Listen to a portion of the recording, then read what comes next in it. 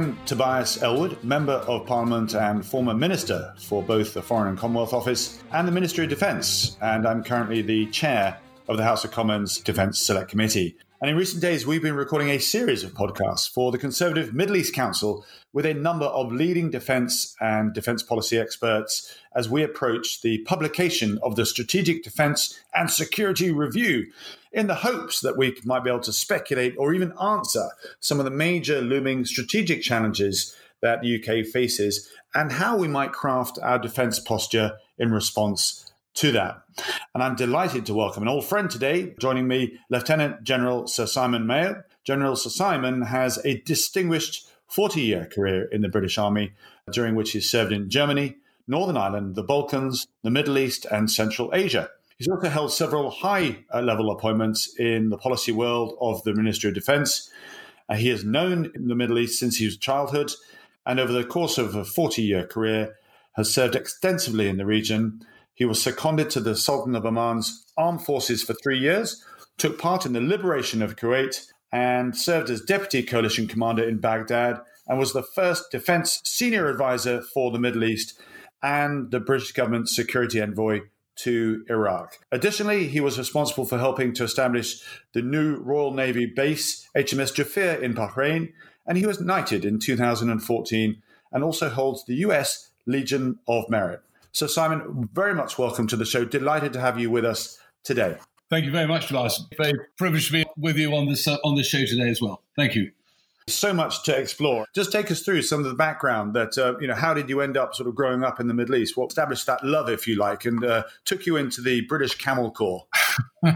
Well, that's that old cry, if you ever talk to, I know you have, Tobias, when we've talked to friends in the Arab region, that there is sand in the blood of many British people. My grandparents originally went out to the Middle East and then on to India after the First World War. My father's first posting was to the Canal Zone. He was then in 1958, just after the Suez Crisis, bringing 16th Airborne Brigade into Amman in Jordan to help stabilize the Hashemite regime after the fall of the monarchy in Iraq.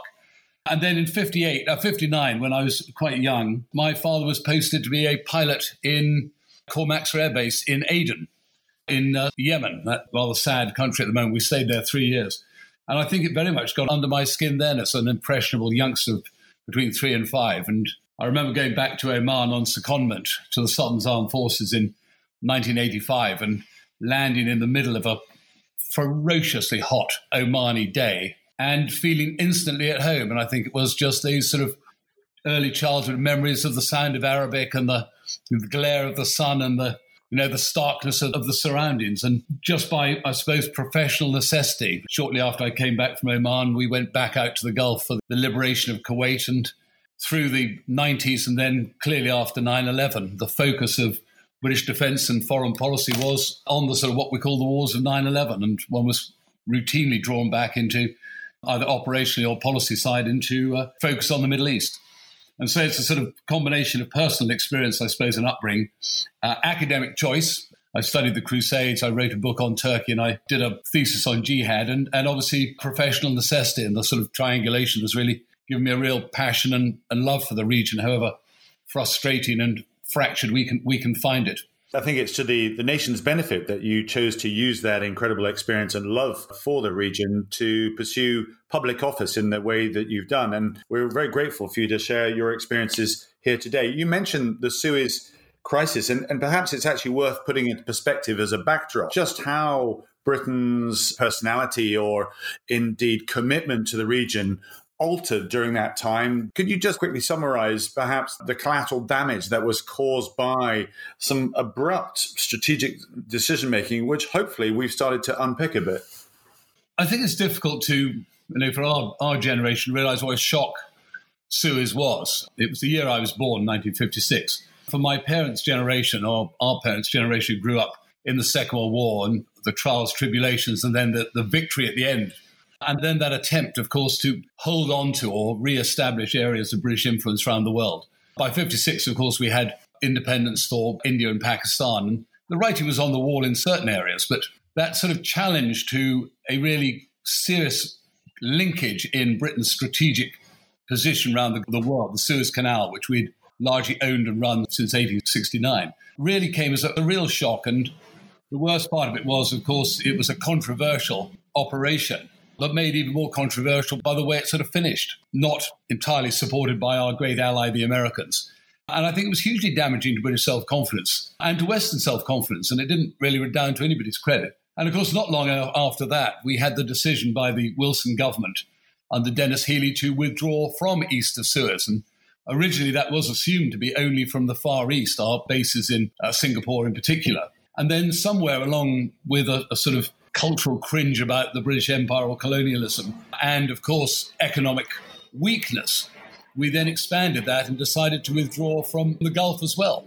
We were coming out of aid at that time. And I think for a very long time afterwards, we have, I would argue, rued that decision because we've been drawn back into the region time and again, often by the affection of people in that region for the British and their acknowledgement of the stability that we brought in the face of threats from people like the Iranians, which continues. So under the government of which you were a minister, Tobias, you'll remember we had long conversations about trying to get the language of east of Suez back in the British foreign policy lexicon. And when we did eventually, full marks to, all of us who were involved in it, get the new base in Bahrain, I think it really was an acknowledgement that we were foolish, really, to not have a firm base in a part of the world that is going to consistently attract our security and prosperity interests. And again, you'll remember when we had these discussions with Philip Hammond when he was defence minister. And, he said to me, well, I hear what you say about the withdrawal from east of Suez, Simon, but we have been east of Suez for the last 40 years. And I sort of rather snidely said, well, what you mean is we've actually been east of Suez 1 year 40 times. And so I do think we're back in a place where we have a lateral locus. And I think it's good for Britain's place in the world. I think it's good for our defence posture. I think it's good for our looking like a reliable, steadfast, credible ally to our friends. It's interesting you speaking about Britain's place in the world. The integrated review, the defence, security and foreign policy study that the government has undertaken now will be critical to outline and confirm what that place in the world is. Do we have a voice? Is there a leadership role that we can take advantage of, given the crossroads, if you like, where we sit in the Commonwealth, NATO, UN Security Council? You mentioned the United States. They seem to have taken a little bit more of a back seat, perhaps, on the international circuit. We are living in dangerous times at the moment. Would you like to see Britain be more vocal, more front-footed on the international stage? Personally, I would. I'm hugely ambitious for our country. I think not only we should do, we have a responsibility to. I absolutely understand the pressures that any government is under, and not least this one when it comes to COVID, the issue of Brexit, of course. Also, I think because American retrenchment, the comforting assumptions we had during the Cold War and in the decade, maybe the 2 decades after the fall of the Berlin Wall, of American leadership and American responsibility behind which we, as good allies, either as a bilateral, Five Eyes, Anglosphere, NATO, UN, etc., could really step up.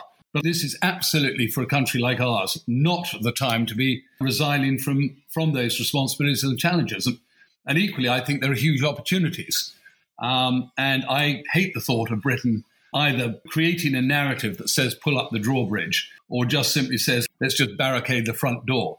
For us, I think this is a good time to be out bringing our capabilities, our credibility in foreign affairs, in the military sphere, in the security sphere, to our friends and allies, and messaging to those who wish us harm and those who wish us well and those who are frankly sitting on the fence a bit in order to see which way the sort of tide of history goes, that we should be out there making the case for Britain's role in the world. And you're absolutely right to say we have the most almost unique position in a Venn diagram of NATO, transatlantic, Commonwealth, European prospects. And we should not look on investment in defence as some zero-sum game that it has to come at the expense of something else. Again, you and I had many discussions about how the linkage of our security agenda with our prosperity agenda could be much better articulated. We could be much more forward-leaning with offering support.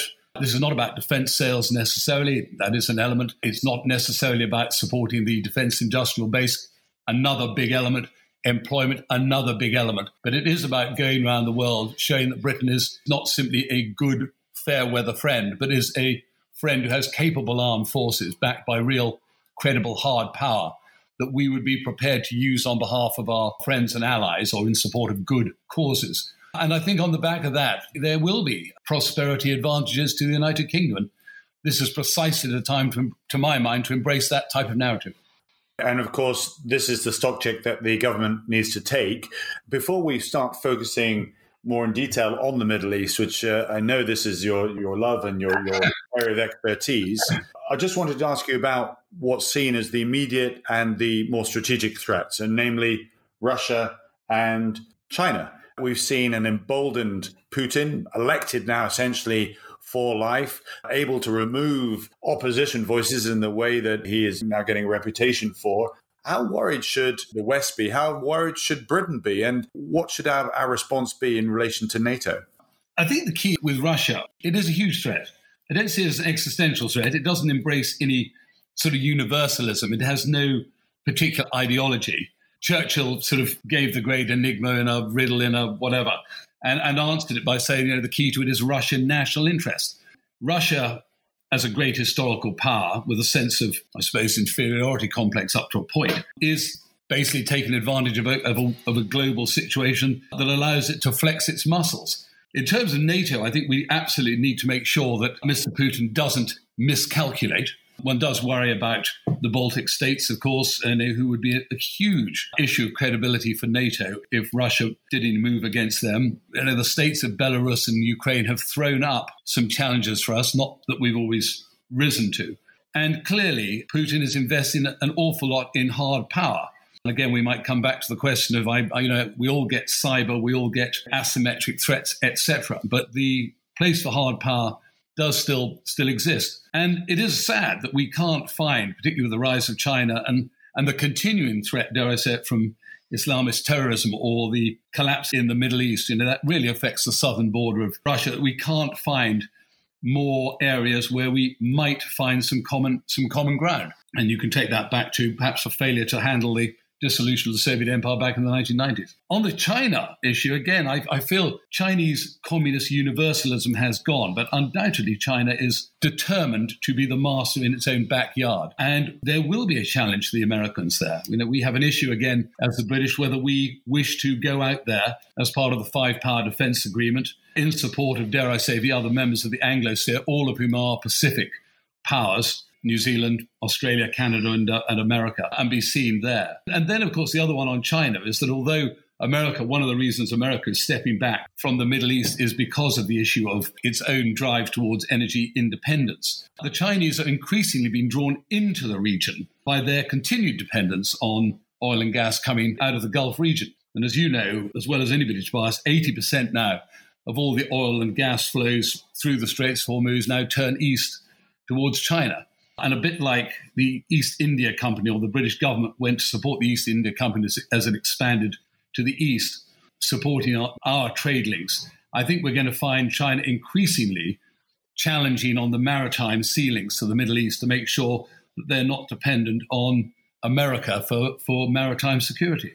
The capacity for us to come into some sort of conflict or confrontation with China or Russia still absolutely exists. And so once again, you're back to deterrence and how you message that through the politics and diplomacy to make sure that people don't miscalculate and we walk into something that turns into more than a sort of unpleasant confrontational standoff.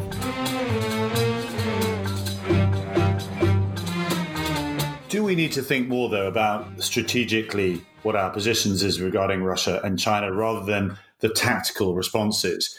Let's take what's happened in Hong Kong, for example. We've condemned China's actions and its new security laws. But what we've also done is offered a place for the Hong Kongers who were under the British flag as such before 97. But that won't solve the situation as such. And in some cases, it's actually playing to China's hands. Do we not need to be stepping back from China and recognizing that they are encouraging a different view of the world, a different ideology as such, where countries, through the debts that they get into and the digital commitments they are then beholden to, are actually obliged to follow a parallel set of rules, which may slide us towards a bipolar world? I was always very disappointed when America really had a sort of preeminence after the fall of the Berlin Wall and collapse of the Soviet Union. Everybody said, oh no, what we don't want a monopolar world with just, it's much better to have a multipolar world. And you've got the idea that they all thought this multipolar world would be other sort of Americas sharing our same sort of liberal democratic values.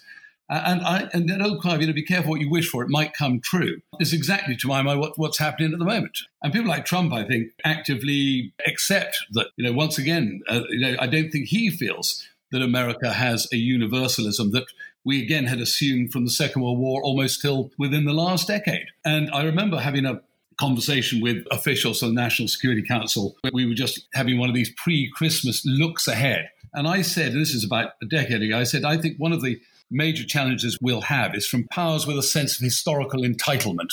And there's no doubt about it. Countries like Russia and China, stripped of their ideological underpinnings of communism, whatever, and Iran, and you could put maybe India in there, have this huge sense of historical entitlement in which they don't believe that the sort of Francis Fukuyama vision of the end of history, we've won all the major philosophical, ideological battles, this is the way we're all going, individual rights, etc. They do not believe that. And in some ways, one has to acknowledge that there are spheres of influence. It takes us back to a rather older time that none of us are used to in our lifetime. And it is managing that, I suppose, in a manner that says it's in all our interests. The days of occupying other people's countries are not really good for the occupiers as well as, whatever you get from the occupied. And I suppose managing China in particular, because of its size and the nature of its political structure and the consciousness that they're riding a tiger themselves, having had this huge economic growth. The Communist Chinese Party is very conscious there's still 700 million people, almost as big as Europe and America combined, still well below the poverty line. And riding that out in the era of telecommunications and social media and the internet, etc., I think is difficult for them. And the danger, again, of course, like so many times in history, is people try to distract attention from their internal problems by manufacturing external threats or external crises. And again, trying to deter, reassure where necessary, keep lines of communication open, demonstrate that we recognize where people's interests legitimately lie, try to talk people into a better place is a good one. But at a certain stage, as we know from the period of the 1930s, you can't necessarily guarantee that you're always going to be reasonable people talking to reasonably other people to achieve reasonable solutions. It's interesting there, you're saying that the influence of China itself. I think there were many of us, and I go back to George Osborne, David Cameron, who did a trip to China, hoping that they would mature Indeed. A global statesman and responsible, international citizen, embracing, democratic accountability, human rights, and so on. That clearly hasn't happened. And so they're now almost like a tug of war with many other nations around the world, tested as to whether they should sort of jump into bed trade-wise and so forth. One area where clearly we have an advantage in our influence, in our friendship, and historical connections is the Middle East. And there needs to be, I think, more we need to do to confirm our bond with these countries that we know only so well. I'm going to test you now, if I may, if you've looking at a map of the Middle East. I want you to just give me because there is a danger for the uninitiated of putting all the GCC nations in one basket. And actually, they are like different brothers of a family. They've all got different characteristics. It's very easy to talk about the Middle East, as you and I know. And in some ways, there are great unifying aspects of it. One, of course, is religion.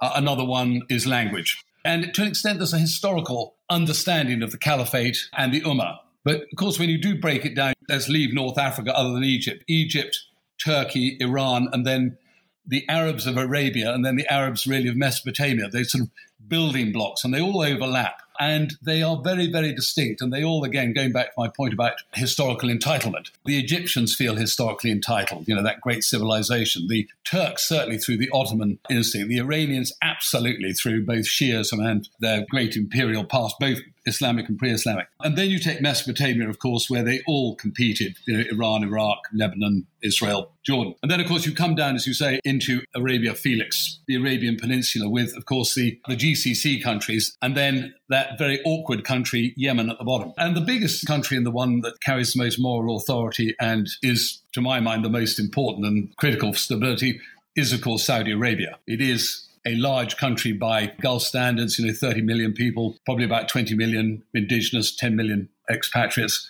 Interesting that when you ask people about Yemen, what size do you think Yemen is? Most people will fall somewhere within 2 and 5 million people. And again, you and I know it's nearly 30 million itself. So Saudi Arabia, with both its oil wealth on the one hand and its custodianship of the two holy places, two holy cities, Mecca and Medina, under an individual family, and you're quite right to spot or to draw attention to the family element of these countries that we treat as a state, the House of Al Saud, really, really both fascinating and unsettling at the moment, particularly under this sort of dynamic new leadership. And then you go to Kuwait, which has been the focus, of course, of British effort.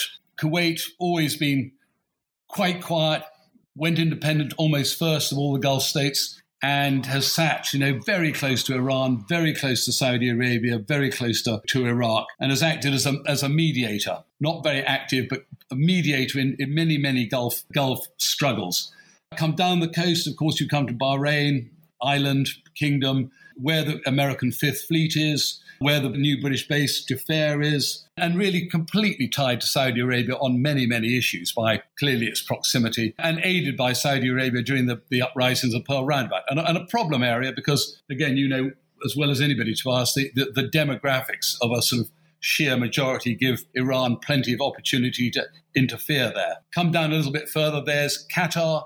Qatar, really new to the game, big growth of wealth since 1995, struck out on its own under the previous emir, huge gas reserves, which it shares on a gas field with Iran. And then, of course, the divisions within the Gulf world, despite the fact they're Sunni Arab and their monarchies, came to the fore during the Arab Spring when Qatar found itself very firmly on the side of the Muslim Brotherhood during the Egyptian element of the Arab Spring. And UAE and Saudi Arabia very firmly on the side of the forces of stability and the status quo in the military in Egypt. And Qatar, which had sort of espoused Al Jazeera as a very critical of I suppose, the status quo in the Middle East, found itself supporting the Muslim Brotherhood, ended up on the wrong side, of course, of that argument, but then found itself in a standoff with Saudi Arabia, and particularly UAE, leading to a blockade. And in order to get out of the blockade, what did it do? It fell back on its American connections because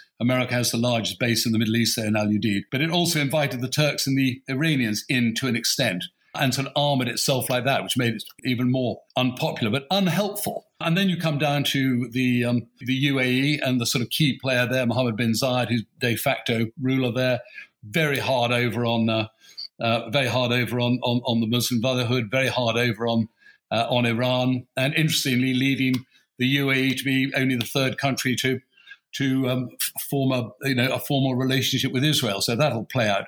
And then down to the country I know very, very well, Oman. The great Sultan Qaboos, the founder, the father of the country, died earlier this year. And again, always an outward look, never comfortably in the GCC. Used to own the Swahili coast, used to own Gwadar and Baluchistan. Very much like the Yemenis in many ways, great seafaring maritime people, conscious of other cultures, very self-confident in its own way, very closely aligned with Britain, of course, because of the Dhofar War. So you're absolutely right to say do not lump them all together. There is a case for sometimes talking about the GCC, and there's a case always for talking about sort of regionalism. But even within individual countries within the GCC, there are big differences.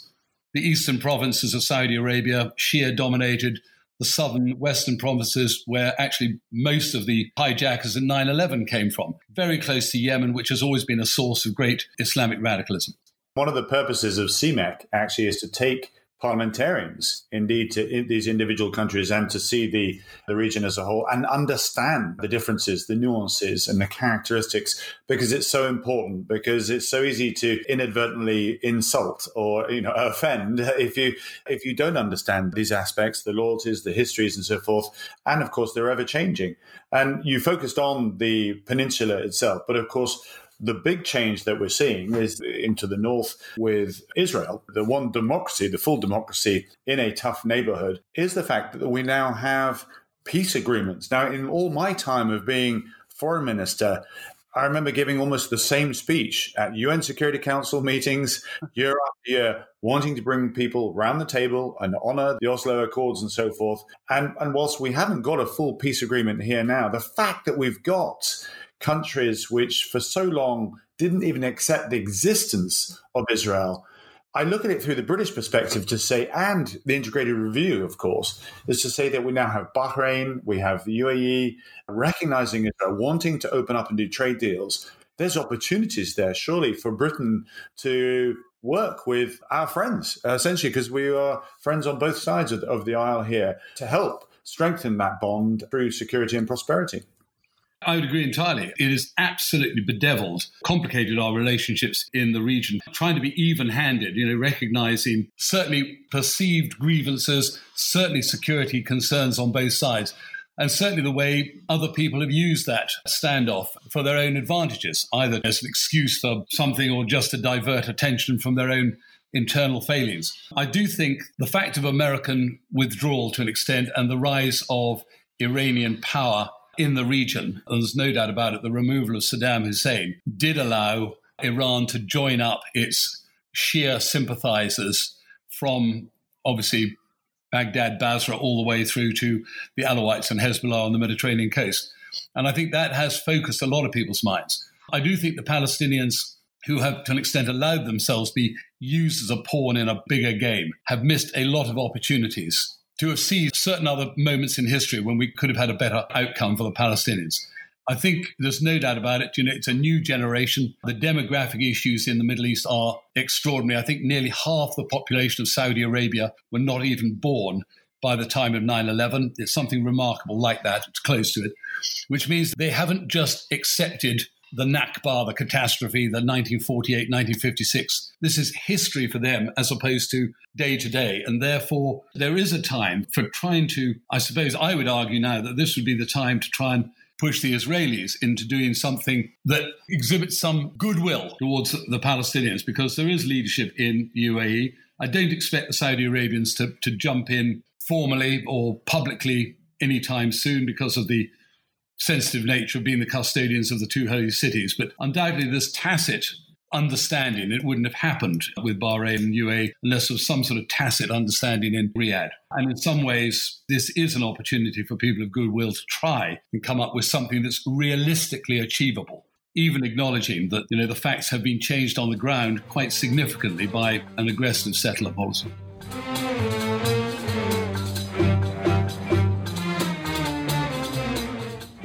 United States. I mean, we've got an election coming up. Some of the activities that we've seen during this presidency, removing troops from Europe, first of all, the footprint there is reduced, and then also taking troops out of North Syria, which immediately caused a bit of a vacuum and then allowed another NATO ally to move in and challenge the Kurdish Democratic Forces that NATO had been training. Are you concerned about perhaps the US retreating from perhaps this unwritten small print that comes into any US presidency, that there is a bit of global policeman work that needs to continue? Otherwise, the world does become more insecure. It was in the bloodstream of America. JFK will shoulder any burden, support any allies. It was a default setting. I think, sadly, since 2003 and the engagement in Iraq and the consequences of that has to an extent been eroded. And America's always had a very, very strong sense of isolationism. It was thrust into global predominance or global guarantor for countries like Britain and other democracies around the world. The worry is it's not an instinct in large parts of America.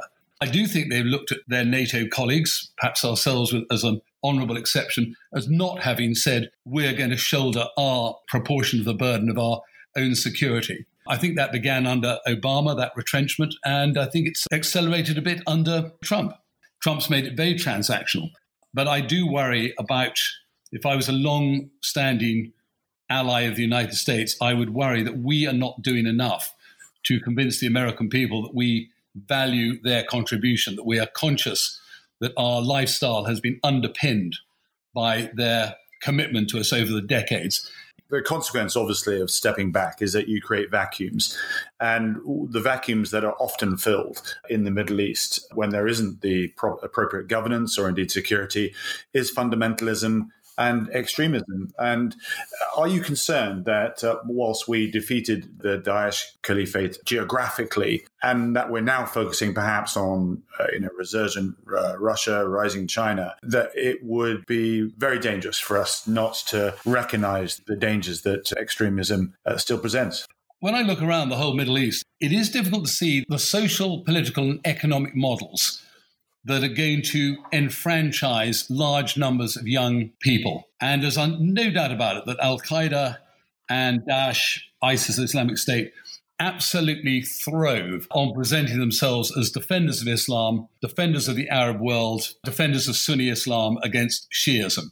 Those messages found very strong resonance among many of the and underemployed youth, male youth of the Middle East. A sense of certainty, the gang culture, very seductive images on social media, etc. And I don't think any of that has really gone away. So that makes me gloomy for the region, I have to say, Tobias. The vacuum is going to be filled there. So, Simon, it would be remiss of me, just as we come to the end, not to congratulate you on another book. It's been a tour de force speaking to you this morning. Thank you so much for your time. Can you confirm that much of what you do talk about is in your latest book? I think it's called A Soldier in the Sand, A Personal History of the Modern Middle East. Do you go into detail? Because what you've done has been an incredible walk through the wonders, but also the complexities of what is actually an incredible part of the world. I certainly do, Tobias. And if you allow me just 30 seconds, I hope it sets out in an accessible, readable way the sort of building blocks of the Middle East in terms of ethnicity, borders, historical entitlement, the rise of Islam, the splits within Islam, and then ensures, hopefully, that people then can apply that to the modern political turmoil they occasionally see, and doing it through a 3-generational family story in some ways. So it's part military memoir, part family story, part sort of geopolitical study. And I hope for people who are fascinated by the region but find it difficult to get a handle on some of these nuances and differences or where they come from or how they're connected, it might prove a good way to get more confidence that people know what they're looking at and hopefully find it entertaining and amusing while they're reading it. Well, if we're to judge this podcast as a yardstick, I'm sure this is exactly that indeed. I look forward to reading the book myself. So, Simon, thank you so much for joining me today in this series of podcasts for the Conservative Middle East Council. Very grateful for your time and for sharing your thoughts. Thank you very much indeed. Thank you, Tobias. Huge pleasure. Bye-bye.